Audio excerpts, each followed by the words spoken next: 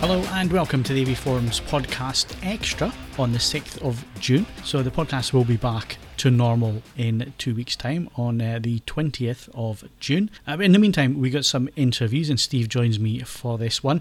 So our first interview today on this podcast extra, Steve, it's about 20 minutes long and it's with Dado Valentic, who recently worked on Marco Polo and Exodus Gods and Kings and describes himself as a colour scientist. So we started the interview by asking him exactly what a colour scientist is. Well, a colour scientist is a little bit of an extension to my job as a colour grading artist. Effectively, this is what I'm doing. But I reached a limit to what I was able to achieve just using traditional colour grading tools, and I had to dive into the color science itself in order to be able to accomplish jobs that I'm having to do. So my job on that kind of level of as a color scientist started actually with the advent of the first digital cameras. When we would get a material from them and when that material wouldn't necessarily look, we wanted to look, and we figured that we have to use special algorithms or color matrices or certain processing that goes under the development of color science in order to be able to get images where we want. Also, another reason why I'm being hired more and more as a color scientist is that what I do is that I develop workflows for feature films and TV series where color decisions get made already in pre-production and production process and throughout the post-production, so that by the time the project comes to me to the final stage of color grading, we're not just starting from zero and inventing color then, but we have been working with a fixed color format all the way through. We call it a color managed workflow. And in order to be able to accomplish that, I need to create certain profiles, certain transforms, certain, ways how we're going to communicate color from one place to another. So this is all basically what comes under the job of color scientist. So basically, in layman's terms, what you're describing there is that you and the director of photography will sit down and you basically come up with the look of how the film or the TV series is going to look, and you help with the color side of that. Absolutely. So basically, director would have a certain idea, script, and vision. The cinematographer would have certain, visual references that he would, want to, achieve certain targets. We would then together discuss the technical aspect of shooting, what cameras, lenses, and so on. Then we would do the tests, and then we would take those tests into the grading, suite, and we would develop the look. Then we would adapt that look so that it can be used for different deliverables at the end of the job. So it's approximately that's what happens. In terms of working on a show like Marco Polo, how would you normally approach that role? Well, Marco Polo was a very interesting one, simply because what happened was that in the middle of Marco Polo, Marco Polo was already greenlit and it was preparing and approved. And at that point, came a situation that Netflix decided that was going to be their first HDR show. So my role was actually really to establish, that workflow for the first time, because there was no other HDR show that Netflix did before. So I literally had to do a way of getting to what my know-how of HDR that I developed by working together with Dolby on their system called Dolby Vision, which is something I worked for over a year before I got on Marco Polo, but also to translate it so that we can communicate that level of color management and color science to all people involved. So it was an interesting one. You see, I love these kind of jobs where we are pioneering, we're coming to something, that we haven't done before, where we have to do lots of testing, trialing, failing, finding the solutions and so on. But once you see the final result, I'm pretty sure you're going to like it. What does HDR let you do that you couldn't do before? So if I was to remove myself away from the technical side, to what really HDR means, then what really HDR means is that we are able to affect emotions in a better way, or we're able to draw the viewer better into the story. That's basically, one thing that happens when you view a show in HDR. It just feels much more exciting, much better, and that's really exactly the kind of the thing that we can do in HDR that we were not able to do with a normal standard dynamic range. And in order to manipulate the colors further on the set, one of my team would be with Vanya all the time, and he would be like something like an on-set colorist, and he would create for every scene something that we call color decision list, or CDL, in conjunction with a LUT. That would be basically the basis of the color metadata. Then this color metadata would get ingested into editing system so that every shot would know exactly what color metadata was used for it. So, and also the look itself would get baked into that material. So the director and the producers, Harvey Weinstein was the producer on this one, were able to see exact material that Vanya saw on his monitor. They were able to watch it on their iPads or their computers in LA. So that is basically like, that kind of the magic link that everybody involved gets the same image. Then from that point, what we did is we have then conformed the show when it was edited, and then we have used that color metadata to start grading already from the point of what was actually done on set. So we didn't have to reinvent any looks. We kind of already shortened the time that we have to spend in grading. And then, because we had a limited amount of time to complete the show, what we did is we have changed a little bit our color grading system. So what we can do now is we can color grade in HDR, and in parallel, we can create an SDR version of it. So that way we were able to grade at the same time that was given to us to, originally to grade the show, but we were able to do two masters at the same time because of that. So we would literally use the HDR master as our, main look, and then we would create, a transform or help like a little bit with secondaries to create the SDR version. Obviously, HDR is an important feature nowadays, but why is it only now that we are starting to see HDR being used for TV and film production? Well, we have had, the dynamic range and the color gamut, the wide color gamut that HDR is giving in digital cameras for a while now. The digital cameras were able to do it for quite a few years, and we're happily doing so. What we didn't have is a way of, first of all, how consumers at home would be able to see this quality of images, and second, how would we be able to deliver those images to them. So what's changed now suddenly is that infrastructure exists. Number one, the television screens, that can display images of this quality, and there is already a standard for it exists. So that's amazing. Like that the TV manufacturers can get all their know-how in making better images into those TV screens, and they can create TV screens that can display HDR images. The second thing that happened is that mainly thanks to the internet, that we have now a driving force, in terms of Netflix and Amazon, that is able to deliver HDR images to the viewers. And then if we bring into that now, like the new Blu-ray standard, that is giving us, HDR on disc, then we have the whole infrastructure closed. So hence the excitement that we can now finally start, mastering and delivering images in HDR. So when you're color grading for HDR, are you using 1,000 nits or 4,000 nits, and what level are you using and why?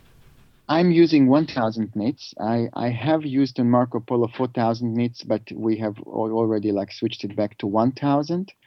So that is basically the maximum I go. And also I'm using one of the, I have a reference monitor, that cost about 25,000 pounds, for that. But also now we're using a Panasonic screen, the DX902, the 65-inch. And simply for the reason that we want to see what the consumer at the end is really going to see. What is that image that they're going to get at the end? And we're very happy with the results. You mentioned color quite a lot, and obviously everyone talks about HDR and talks about things like brightness and peak brightness, but one of the aspects that often gets overlooked is the color aspect of HDR. Can you just explain how color works within HDR and what color space you're using on a show like Marco Polo, for example? Okay, so actually Marco Polo is finished in three different color spaces. Okay. But I'm really glad you bring this up because, everybody gets excited about this brightness, but we don't really even want to use that brightness too much because there's no point in us, making images look so bright that, people's eyes will pop. We are really more interested about getting images look more pleasing, more natural. And the combination of brightness and wider color gamut is really what's important.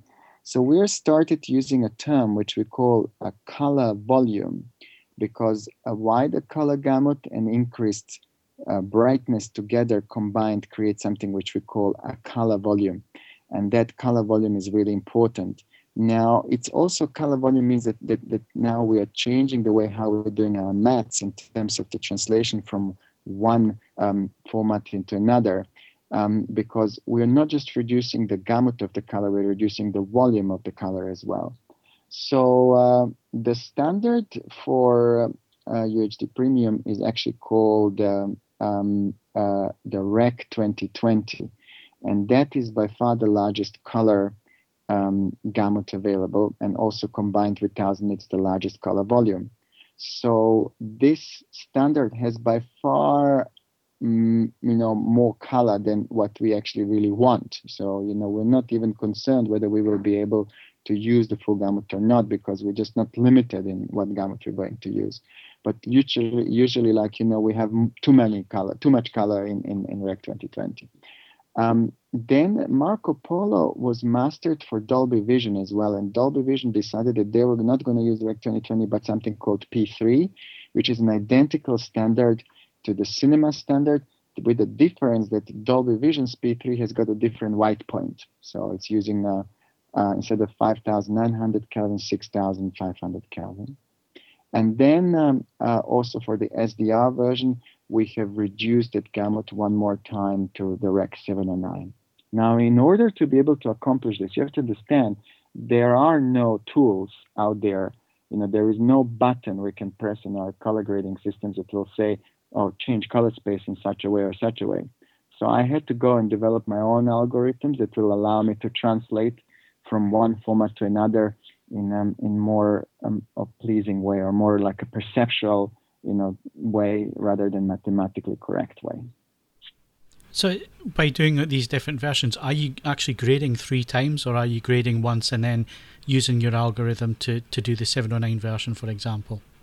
Correct. So what I'm doing is I'm using one grade that is giving me both versions, the 2020 and the Rec 709 version, and then we are at the end translating to P3 version. We're doing just a pass, so to say, on the P3. So in order to master for Dolby, we take our grade, we did in 2020, and we remastered that in P3 and in the Rec 709 for Dolby Vision. Now, you've mentioned Dolby Vision a couple of times. There's actually 2 ways of delivering HDR at home at the moment. That's HDR10 and Dolby Vision. Do you have any preference over the delivery system? Well, I must say though, Dolby Vision is rock solid, in terms of what it promises to do, and in terms of how integrated the whole system is, from mastering and to how smartly it recognizes the what screen, if it adapts itself to the screen. So it's a very good system. But you have to understand the HD10 is actually, it is Dolby development, so the PQ curve and everything that's in Dolby Vision is just license free given to SMPTE standard, today calculated to HD10. So they are very identical in such a way, with the exception that HD10 hasn't got this whole automation. There is no two-way communication, and that's really what Dolby Vision promises, because Dolby Vision will always question the monitor and ask, what monitor are you? What's your maximum brightness? What's your maximum color space? And it will adjust the image to that monitor. And HD10 is not able to do that. It's kind of pretty strict about it. Now, I must say though, Dolby Vision I love for all the sophistication, but at the same time, I'm a fan of HD10 because it doesn't require any special TVs or licensing or anything like that, and it's possible, with any HDR monitor to watch it. So, for me, both have advantages and disadvantages, but bottom line is they both look the same good as formats. When someone watches Marco Polo in HDR at home on their new Ultra HD TV, what benefits can they expect to see? Well, they will definitely see images like if they haven't seen HDR before, they will definitely see images that they never have seen before in their life. And I'm really serious about it. I must say though, when I worked on that show, I would come back from New York, just thinking that it's impossible. The quality of those images that we are getting, it's just amazing. So I think the first effect you're going to get when you start watching it is just that surprise factor, how beautifully these images look. Then hopefully you will get into the story of Marco Polo itself and forget about the technical aspect and start enjoying it. And the costume department has spent I think well over $3.5 million on the costumes. And the quality of costumes in second season is just incredible. The leather, and it's very dark black leather costumes with fur and so on.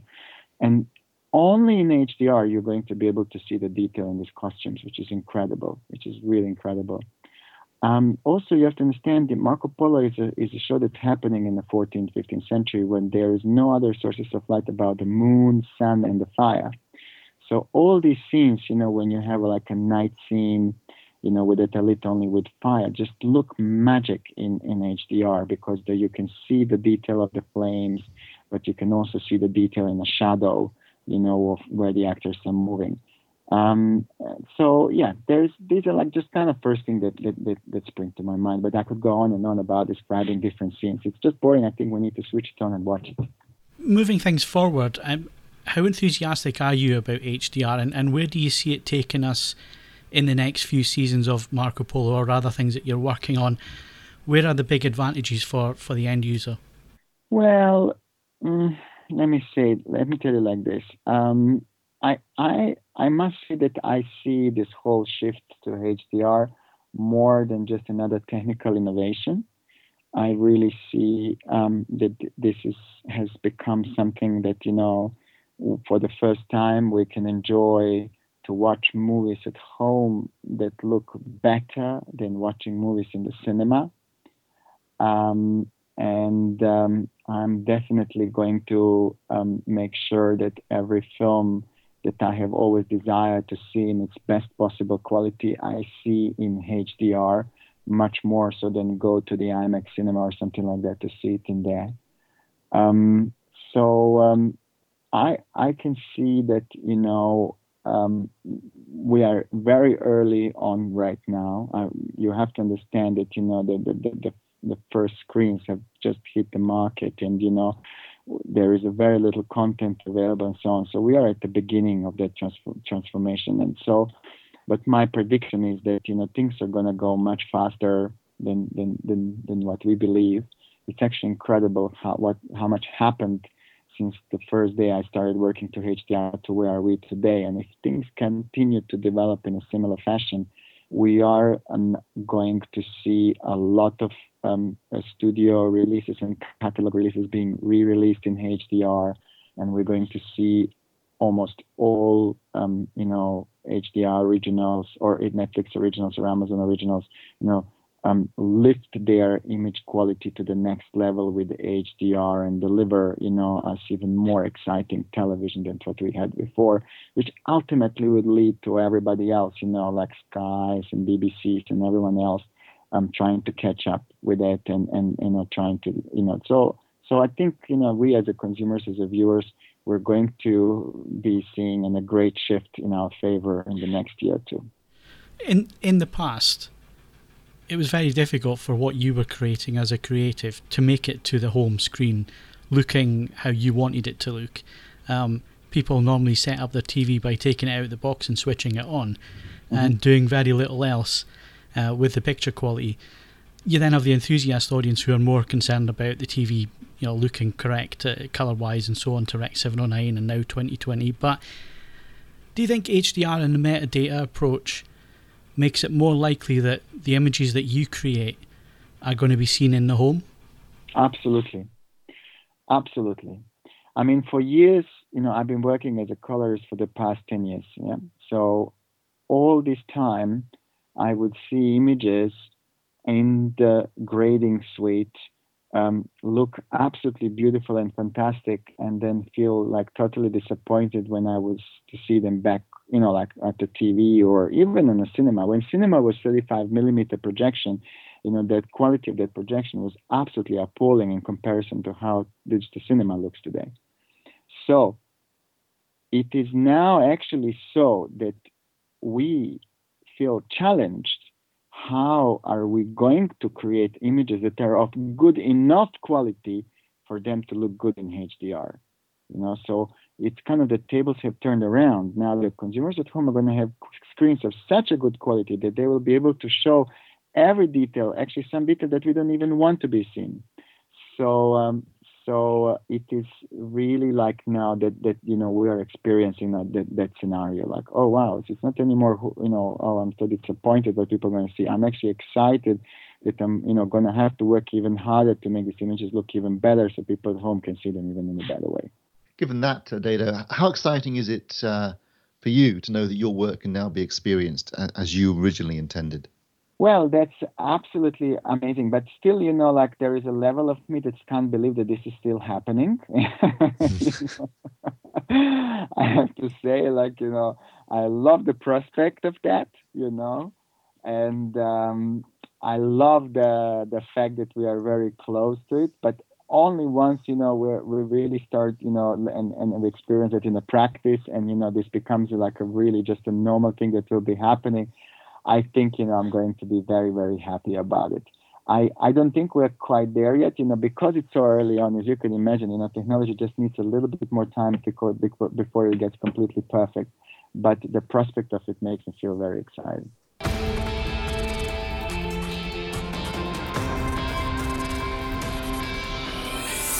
So our thanks to Dado for the interview, and our next podcast extra is on the 13th of June, next Monday.